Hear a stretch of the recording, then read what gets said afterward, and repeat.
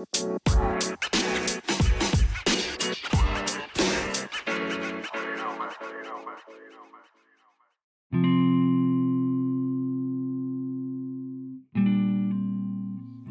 everybody, and thank you for joining me on this seed session. As always, I never know what to title these until the end. And I didn't do any writing with this one, so whatever comes out of my mouth is just gonna come. I was talking to my brother yesterday, one of my older brothers, and he is going through some serious health issues and other minute things is coming up outside of these health issues, right? And it's almost like saying, what type of person are you when people are going through something and they coming to you? Are you a listening ear? Are you providing solutions? Are you adding more negativity? And we really need to be mindful of that, because especially when people are going through so much, they don't need more negative stuff added on to them. They need you to be that listening ear, that support, right? That rock, if you can be. We have to always remember to put our own mask on first so that we can be prepared when others' situations arise, right? So that we can be there for them in their time of need. So I said that to say, I ended up, everybody's go-to scripture is the book of Job because of the things that Job went through. And the way I delivered it to him yesterday made me want to bring it to you because it made my hair stand up. And we all know the story of Job, lost everything. Friends tried to, get him to stop, and his wife tried to get him to just give up and die. Her words, you should just curse God and die. Like, dang. As a wife, we're supposed to be supportive. I just posted a thing about Stephen Smith, his comments on Will and Jada, and how she is doing him. I actually cried because as a wife, you take on that role. Now, if your marriage don't work out, it just don't work out. But you fell in love with somebody. But the way it's going right now, it's like, did you actually love him? What was it really all about, Jada? Because, y'all lived in separate quarters, but you came together as though you all were together. But you can see like the hurt and the pain. And Will, it's only to me a matter of time before something happened to him or his bounce back is even greater. Like, only two things can come out of that. But Jada, like, what's your end result? Like, what do you want? And Stephen Smith said it best in his little podcast insert he did. Like, did you get a prenup? Do you want a divorce? Like, you still carry his last name? You out here doing this for profit. And I felt that. But anyway, let me go back to the conversation that I had with my brother, because we always talk about Job, a supportive, chapter in the Bible that encourages us and gives us strength. It's 40-something chapters of the book of Job. And so as I look at that, we could say these chapters is years, because this stuff that happened in Job didn't happen overnight. It took time. So Job had to build a family. He had to go to work, right? In chapter 7, it say, is not man forced to labor on earth, and are not his days like the days of a hired man, right? So he went through his life. He had to build his family. He had to earn everything he had. And then when Satan ask for permission to go bother Job, because it's like, Job down here doing all this good stuff. He say he's so faithful to you.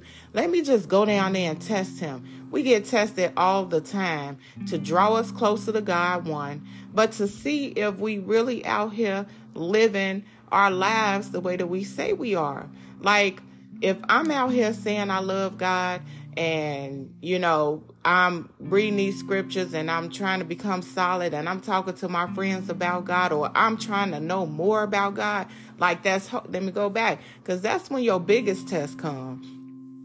When you are new to this, that's when your biggest test comes, to see if what you're learning, you can really apply it. So you might end up sick. You might end up in a car accident. Your pet might die. A family member might die. You might lose your job. Your hours might get cut. Your wife might cheat on you. Your husband might cheat on you. They might bring a baby home. We don't know what it's going to look like. But because you starting to try to grow in your spirituality, your tests are gonna come. So Satan goes to God and he like, I just want to see about your servant Job, and he said, you could go see about him, but you better not touch a hair on his head. You can mess with everything he got. Listen to that. You can mess with everything he got, but you better not touch him. And that's how God is with all of us. You better not touch them. But you can move around the things that they got. A picture can fall off a wall. You might stub your toe. You might hit your funny bone that's not so funny. But you better not touch them, right?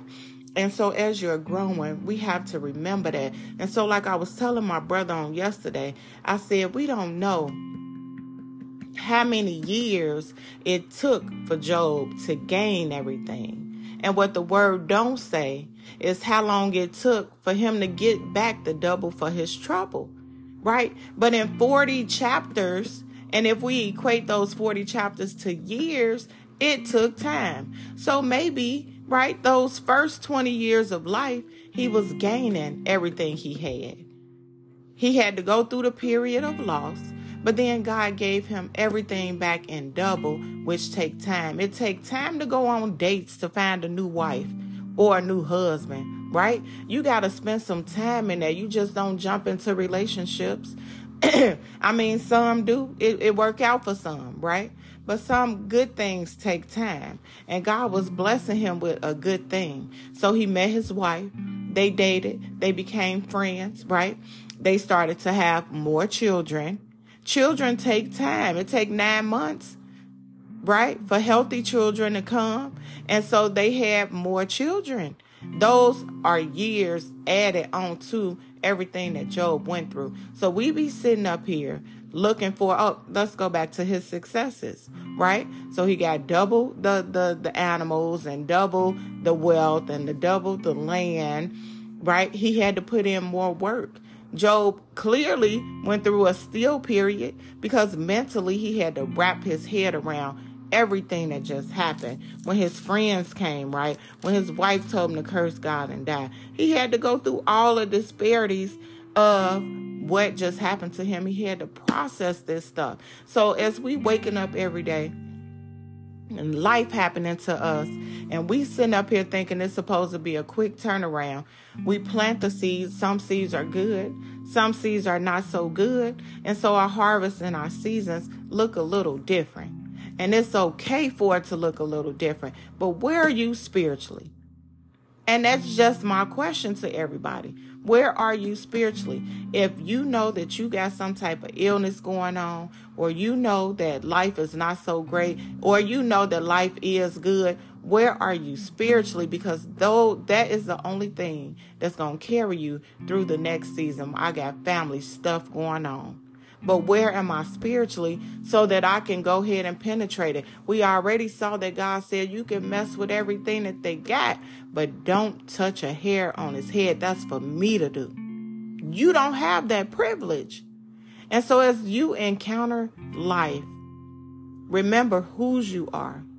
Connect spiritually with your Creator so that when these moments come up, you don't leave yourself in frustration. You don't leave yourself in doubt. You don't let fear get a hold of you. I was going through some stuff for about a month, And once I got towards the end of securing it, fear absolutely took over. I was a nervous wreck. I wrote some stuff down. Let me go find what I wrote down just so I can share, because this is real life stuff. When I'm sharing with y'all, this is real life. And what I wrote down was, because I was so close, I was right there at it. I said, I'm afraid. I'm terrified. It almost sounds like that song. I was afraid. I was petrified. Right? I'm afraid. I'm terrified. And even more, I want to trust so bad that I will make the right decision. Now listen to this fear. I don't trust the leadership. It's an overwhelming fear. I've been praying, and once I started praying, I started to get phone calls of so much negativity, and it's making me heavy. I went back and forth on saying yes. I went back and forth on about, am I good enough? Then I feel unworthy. I know I'm intelligent enough. This has truly been a challenge for me. And then I went from being excited about what the door that I wanted to open for me to being petrified, right? And so that's just an example of how the enemy can come in and rob you of moving forward and keeping you in a place. I've been praying for growth and elevation, right? But then I got to the door and was crumbling. Fear does not come from God. So we got to trust him who placed the stars in the sky, who placed the sand on the shores, right? Who placed the hairs on our body. We got to trust him, because if we're not trusting in the Creator, who we putting our faith in? Man will let us down every single time. I have to trust God that in my life moving forward, that he gonna connect me with my forever partner that's going to be right for me. I stay in Genesis chapter 3 because it talks about being connected with your person, right?